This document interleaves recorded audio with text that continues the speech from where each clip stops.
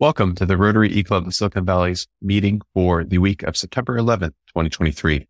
I am excited by this week's speaker, Stephen Mayfield. It talks about plastics and how to generate plastics from algae, and talks about all these things that really get me excited because I really think about the technology, as I've said before, and how technology can help us make a difference.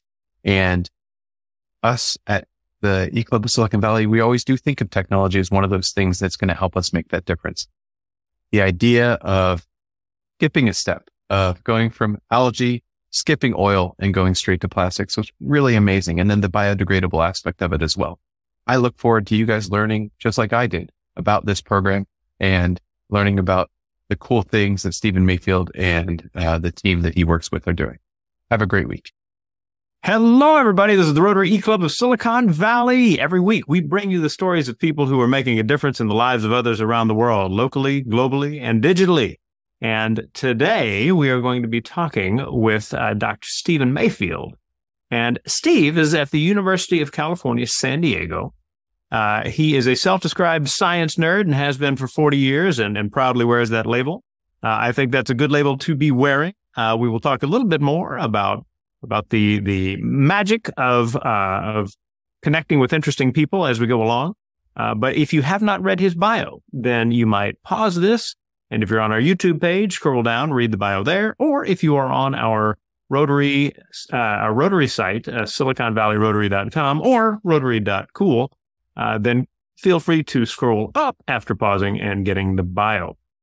With that, I'd like to introduce Steve. Steve, tell us about the work you have been doing. We are really excited about the confluence of topics that are a part of your presentation. So I hand it over to you. Yeah, well, as I said, I'm a science nerd, proud science nerd. I got my PhD at Berkeley back almost 40 years ago now. And at that time, it was molecular genetics was just starting out. I actually got a degree in classical genetics, but then quickly transitioned to doing molecular biology, and which is what the last 40 years of biology have been all about. And started on a path to, become a postdoc and then an assistant professor. I was at the Scripps Research Institute and then moved here about 14 years ago to UC San Diego, but just working down the path, publishing papers, writing grants, doing all of that stuff that people in science do. And then just a little over 20 years ago, it was actually 2000, I was approached by a guy from one of the pharma companies who was had been implanted in Scripps. And what he said to me was, hey, we've seen that you make, recombinant proteins in algae. Have you thought about making monoclonal antibodies? And we had thought about it, but hadn't done anything on it. And I said, oh, yeah, we know that they're important, upcoming drugs back in 2000. And he said, well, I have a little budget and I'll give you some money if you want to give it a try. So we did. And 2 years later, in 2002, we published a paper that we had expressed a human monoclonal antibody in green algae and published that in Proceedings of the National Academy of Sciences. It was great for me. It was a really important paper, got lots of reprint requests. But interestingly, a guy at the Los Angeles Times decided that this was a breakthrough in molecular biology, called me up and said, hey, can I send a photographer down just to shoot some pictures? And I have some questions for you. And I'm like, yeah, sure. But go ahead. Photographer came down, got some pictures of me in the lab holding little petri dishes. And about 4 days later, that was the cover of the business section of the Los Angeles Times, with a picture of me holding petri dishes with algae on them. And the story from him about how this could revolutionize medicine because it would bring the price of drugs down. And a very interesting thing happened. My mother called me. She was living in Los Angeles with my dad at the time. And they got the LA Times and I didn't know it was coming out. I never told anybody, right? And she called them. She goes, oh my gosh, not only do I see you on the cover of the business section of LA Times, now I understand what you do. For 20 years, Mom would ask me, what do you do? And I would try to explain it to her. Mom, I'm genetics. I try to figure out how, DNA and genotype become phenotype. But that, I might as well have been talking Italian to her, right? But once she understood that we were making proteins that could be therapeutic, that could be drugs, then she suddenly understood it. And for me, that was an epiphany too, because then I recognized, oh, people care a lot more. People have a hard time understanding sort of basic biology or basic science. But if you apply it to a problem, they understand that. And at that time, I wasn't thinking about, oh, there's just so many problems in the world that we need to apply this to. I wasn't that sophisticated. I was an assistant professor just thinking, hey, this is great. Now people know what I do and they'll, I'll be more popular. And it turned out to help on grants. But now fast forward that for about 10 years. And by 2010, we were just looking around and thinking, oh my gosh, climate change is real and coming fast.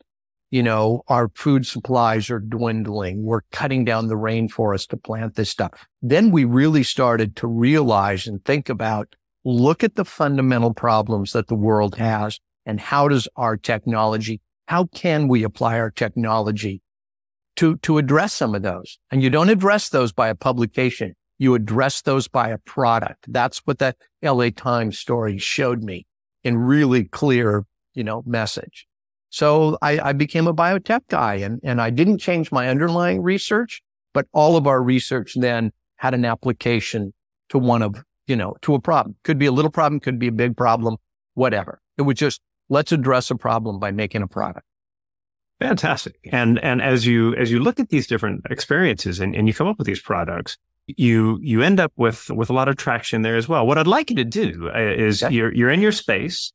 Yep. And I'd like you to show us some of the things that you've put together. And when you do, please describe them as well. We hope that this will also be part of our podcast series.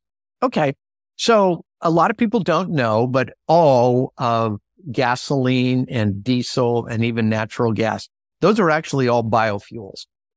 All of those come from ancient algae. They've not melted dinosaurs. They're not geological formations. They are hundreds of millions of years of algae accumulating in shallow oceans, sinking to the bottom of those oceans, being covered by sand and silt. And then over time, under pressure, algae oils became crude oil and natural gas. Coal is from plants, but crude oil and natural gas come from algae. So as I said, back in 2010, we decided, hey, since that's fossil oil that's underground, and when we drill it and pull it out, we're releasing sequestered CO2 into the atmosphere. So can we do this in real time? Can we grow algae and can we turn it into a biofuel? So that was actually the first thing we started, right? Can we make algae biofuels? This is diesel. A lot of people don't know, but you have to be ASTM certified to actually sell gasoline or diesel. It actually has a specification you have to meet. This is diesel that we produced here that could actually be sold. And so I started a company called Sapphire Energy. They raised a boatload of money and they were going to make biofuels from algae. And we were working away on that. And in fact, they built a 100-acre facility down in Columbus, New Mexico. And it worked really well. We were making about 100 barrels of oil a week in that site. We were sending that crude oil down to a refinery in Texas, and they were refining it into diesel and gasoline. But, in 2013, I was sort of looking at that and we were negotiating with some big companies to see about, taking this to commercial scale. But I was looking at it and I realized, we're never going to make biofuels out of algae. And I wasn't saying that because I was cynical. I was saying that because fuel is the lowest value commodity that we produce on the planet. The only thing cheaper than fuel is dirt, right? And it has less use than fuel. So I'm like, okay, but if we're going to grow algae, why on earth would we grow it and then sell it to the lowest bidder? That doesn't make any sense. You're going to sell it to the highest bidder. And the highest bidder is going to be food. It's going to be nutraceuticals. It's going to be medicine. And ultimately we figured it's going to be polymers. So I pivoted in 2013 and sort of said, hey, Sapphire, you guys are on your own. Good luck with the biofuels, but I'm going to make food and I'm going to make polymers. So the food that we make, here's one of them. You can see, I don't know if you guys can see that, but that's a bag of algae noodles that's actually on the market, right? You can buy those if you go to Amazon and type in algae noodles, you'll find that one. But basically, the idea behind it was this. We were taking dried algae and we were using it either as a supplement like that, to where we added at about 6 or 8% into noodles. It increases the protein content, gives you great minerals, gives you chlorophyll and iron. All kinds of good things happen when you put algae into things. But you can also use it just as bulk protein. So I started a company called Triton Health and Nutrition to make those back in 2013. I got bought out of that a couple years ago, right at the beginning of the pandemic. They wanted to go and take it to big scale. And by then I was working on polymers, so I let them go. And then we pivoted again and started to make polymers. And that right there was the first thing we made. So back in 2016, go ahead. Yeah, I was just going to say for those listening, we just pointed to a cool looking surfboard in the back with several different terms on it. You know, these are, I think, supporters. I see UC San Diego. Exactly. Those are all supporters. So Department of Energy, Solazyme was an algae company that gave us the oil. Workout Cab, that is us up here. Nice. Arctic, the guys on top, Arctic Foam, those are the guys who actually make the surfboards. And then Department of Energy has supported our research for the last 20 years. Primarily to make biofuels, but more recently to make any sort of petroleum replacement bioproduct. Okay. So that was the first product we made, was the surfboard. And we did that because, hey, you're at UC San Diego. What else are you going to make? Right. And so we made that in 2016, on Earth Day in 2016. We gave one of those surfboards. We made 2 of them. That's the first one we made. And we gave the other one to the mayor of San Diego. And he loved it. He just thought this was the coolest biotech innovation because it was a surfboard made from algae, and we made it so that it would biodegrade at the end of its life, right? And so he just thought this was cool. That thing went viral. It actually had its own travel calendar. It went to Japan. It went to Germany. It went to Brazil. It went to Washington, D.C. Now one of its sisters that we made after that is on permanent display in the Department of Energy headquarters in Washington, D.C. It's one of their, when you come in, you'll see our surfboard and you'll see a pair of our flip-flops on display there. So the basic idea behind it, though, was really pretty simple, which was, okay, we can use algae as food, right? And when you grow up any plant, but specifically when you grow up algae, I'm going to say it's 50 or 60% protein and it's 30 or 40% lipid and then 10% carbohydrate, right? And the protein and carbohydrate, that's everyone recognizes that's food. So you could feed it to humans, could feed it to animals, could do lots of stuff. And then the oil component, hey, you could turn it into a biofuel if you want, but we just looked at it and said, plastics come from petroleum. Petroleum comes from algae. Let's go directly from algae to plastics.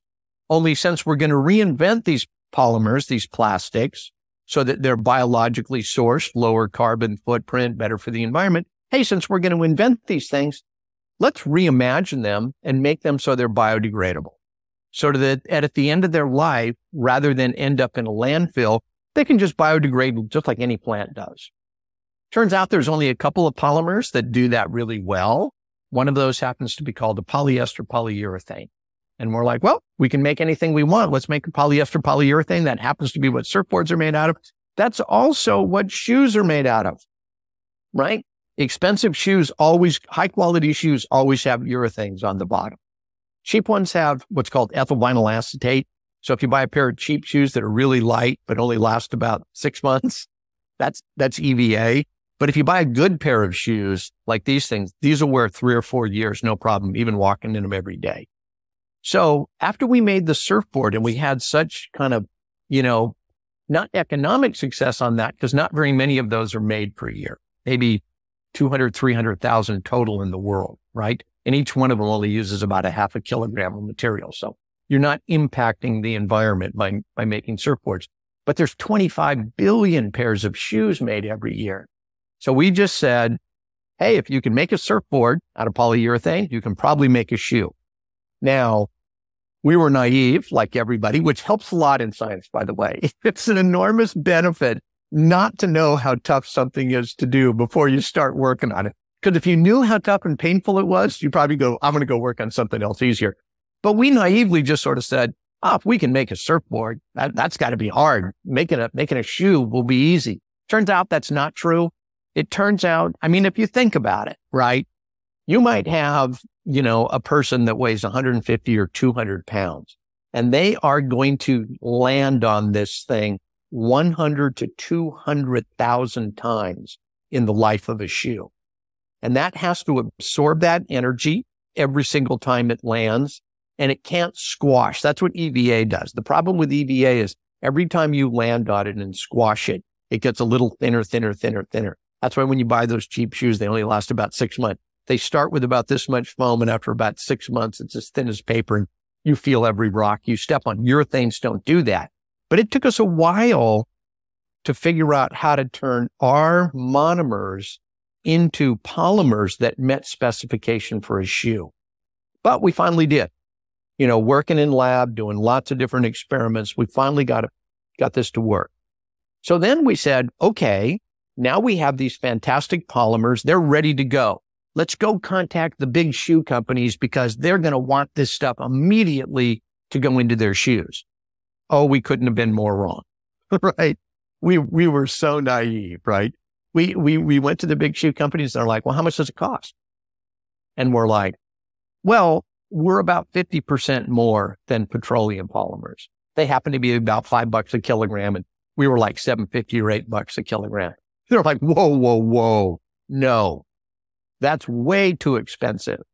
And we would point out to them, but you guys, you only use 1/3 of a kilogram of material in your shoe. That means in a petroleum shoe, you're using about $1.75, and ours you're going to use about $2.50. That's 75 cents. You can't afford 75 cents to save the environment? Are you serious? You're selling your shoes for $80 or $100 or whatever. And their response back to us was like, yeah, that's right. We can't afford it. So we were appalled by that, but also kind of that little, slap in the face that, the little business reality. Most of these groups are working on really small margins. But the problem with us is that's because we were talking to the guys that were on the production line. And the guys on the production line, whether they get a bonus or not this year, depends how cheap they get this material. And so we quickly learned, the guys you really have to talk to are the president or the CEO or the head marketing agent. Because once you get to the marketing agent, they're like, wait a minute, that's only 75 cents more for that.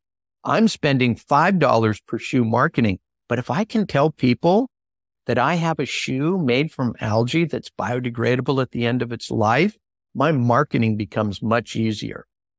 So while we were on that process to meet the right people to talk to, we just decided, well, we got to go prove the technology anyway. Now, we decided this in March of 2020. In fact, we decided this March 1st of 2020. And those of you who remember your history will know that the world shut down on March 20th of 2020. So we literally decided to launch this product 3 weeks before the pandemic, right? We had visited one factory down in León, Mexico to attempt to do this. We don't make shoes in the United States anymore. So we had no opportunity to build shoes here, but they do make them in Mexico. And of course, the vast majority of them are made in Asia, right? In China and Vietnam and Indonesia. So we went down to Mexico, but then everything shut down there. And we're like, we can't do it there. And the level of sophistication in Mexico, we couldn't do it by Zoom. Like we tried, we had a couple meetings with them to see if we could, because you could still ship things around the world. You just couldn't go and visit people. But we found a group in Indonesia that was a little more sophisticated. We're very excited about the polymers that we had and we're willing to try it. So we shipped some of our monomers over to Indonesia, and then by Zoom, we designed and had 10,000 pairs of these shoes manufactured. It was about the joke that Tom Cook is the president of the company. It's called Blueview. And the joke that Tom and I always have is the number one thing on our CV is going to be, we commercialized a new material internationally during a pandemic. Like that is the single greatest achievement of anything I've ever done. But we got it done. We got them over there and we got it done. They made them, they shipped them back. And sure enough, we threw these into a home compost pile And within 6 months, you don't recognize this thing as a shoe. And within 8 months, you can't even find one piece of it. So as advertised, we have bio-based materials that are 100% biodegradable. Fantastic. Well, let's switch over to generalized Q&A. We have with us a couple of friends. One is a member of our club, Cecilia Babkirk, our club treasurer. She is in Eastern Italy. And another is Chris Cochran, who was one of the charter members of this club and who is part of the District 7040 Passport Club in the Greater Toronto area. Chris, good to have you as well. So Cecilia starts us off with a question. Are any of these shoes made under a more commonly known brand? And she wonders, like, how popular would these be in Europe if they were available there? Yeah. So I'll answer the latter first. So Europe is the obvious market for us to go into. And we have discussions with several of the big brands in Europe. I won't mention who they are because we won't launch their products. We're making their products now. They'll launch in the spring of next year. A couple of them are the big fashion brands that you would recognize immediately, and they're $900 set of shoes. And I don't have to tell you who those are. You can probably go to any one of the, giant luxury stores and see those. All of the groups, of course, everybody wants better material, right? There's no company that wants to crash the planet. Every single one of them is like, oh, we absolutely want your bio-based materials and that they biodegrade. This is absolutely wonderful. Then they think about all the risk. Then they think, oh, what if your material doesn't work in my commercial production facility in Italy? What if your material biodegrades while it's on people's feet? What if, there's all the what ifs, right? They're going to do. So by making our own shoe and getting it on the market, this greatly accelerated de-risking the technology. Once people we just send them the shoes, right? We send the shoes over to Italy. These go on to the people's feet who are actually designing and building for the fashion houses. And a month later, they're like, these shoes are fantastic. I wear these things every day. They are not biodegrading on my feet. They're comfortable. They wear well. It just gives them the comfort to knowing that I can put this material into my product and bad things aren't going to happen. The fashion brands are not very price sensitive. For them, $5 a kilogram, $7 a kilogram, they're like, hey, for $100 pair of shoes, we're not, or for a $900 pair of shoes, we're not worried about that. There's a bunch of other brands that have also picked them up. Unfortunately, I can show you this without showing you the name of who it is, but these are in production right now, and they will also be on the market next spring. And as I said, that was primarily driven by, it took us almost a year to get the factories to be able to use our material. I mean, it's funny, here in lab, it took us 2 days to figure it out. And when we send it to super sophisticated scientists, they figure it out in 2 days. But that's not the way commercial companies work. The way commercial companies work is they've got a guy who presses buttons and squirts liquid into a mold, and he wants to do the same thing every day. And literally, and I am not joking about this, we run these things, the standard temperature they run them at is 40 degrees centigrade, right? I don't know what that is. That's maybe 100 degrees Fahrenheit, something like that. Standard temperature they run them at. And we told them, oh, ours are a little more viscous. You have to run them at 45 degrees. And they say, okay. They'd turn their machine up to 45 degrees. They'd make parts. They'd say, oh, look, the parts are beautiful. And they'd show them to us on a Zoom. The next week, they'd go, oh, your parts are not working. We don't know what happened. The material must have biodegraded because it's just, it's not working anymore. And I remember one day having a 3-hour Zoom before we figured out that they had turned the temperature from 45 back to 40. And the reason they did that is because Steve, we always run this at 40 degrees. I know you guys, but remember we had this conversation last week and we were going to turn the temperature up to 45. And when you did it, it worked. I know, but we run it at 40. And sadly, or maybe we should have expected it. That's the way it goes. Now, if you get into a sophisticated factory, and certainly the factories in Italy that make this stuff, they're super sophisticated. It took them 1 day to figure it out. We told them change these parameters, and they're like, okay, change them in the pop. And now we're into much more sophisticated factories in Indonesia and Vietnam, and they also have no problem with the material. But it took a year to integrate it. Now that companies know about it, we've also got the price down because we've started to increase volume. So just that economy of scale. we're getting the price down. So yes, brands are really starting to pick this up now. So a final question before we wind down the recording. I'm interested in some of the experiences you had with the Blue View footwear. I mean, it's an intriguing move to say, okay, well, we'll just start a company, get these things out there so that people have something solid to look at. I mean, literally solid to look at. Yes. What are some of the surprises for you about what it means to kind of launch your own brand? What kind of marketing has worked and not worked, and just saying, hey, we've got a website, order our shoes. Yeah. Again, we were super naive. We thought because we got such good press for our material, right? Like we've been on CNN and we've been on NBC News and we were in the New York Times, and we're like, oh, as soon as we launch our brand, everybody will know how great it is. And it turns out that there's a lot of greenwashing out there. So even though our shoes are made from plants and our shoes are biodegradable, the consumer is very confused at how ours are a benefit over other shoes, because they look at the advertising and it's like, well, these guys say they're made from plants and they're biodegradable. And you go, no. If you actually read what they say, they do not say that, right? They say some of it is from plants and this will go back to the earth. Yeah, back to the earth means I throw it in the landfill. It does mean some biodegradable, right? But sadly, I don't want to call them liars, but marketing is putting spin on something, and it's amazing how much people exaggerate on this stuff. And therefore, consumers are confused, and they're not scientists. They're not nerds. They can't go look at our science papers and go, oh, these guys published a paper, in a journal and proved it. It's peer reviewed. They can't look at that. So it's just that educational campaign that sort of has to get layered on top of marketing. So I would say that the sad thing is we don't sell very many shoes right now because we don't want to do those big marketing campaigns. I'm not going to go get one of the Kardashians and pay them $250,000 to tweet about how cool my shoe is, because I'm opposed to that. I don't want to be a marketing spin company. I want to be a real science company that's doing the right thing for the environment and making totally cool shoes. That means we have to grow slow and we have to grow organically. We're okay with that. We accept that. Well, the links to Blue View footwear and to Algenesis materials are on our pages, whether that's our YouTube page or our site page for our Rotary Club. Before I hand it back to Steve for the final word, I'd like to thank all of you who are watching this recording.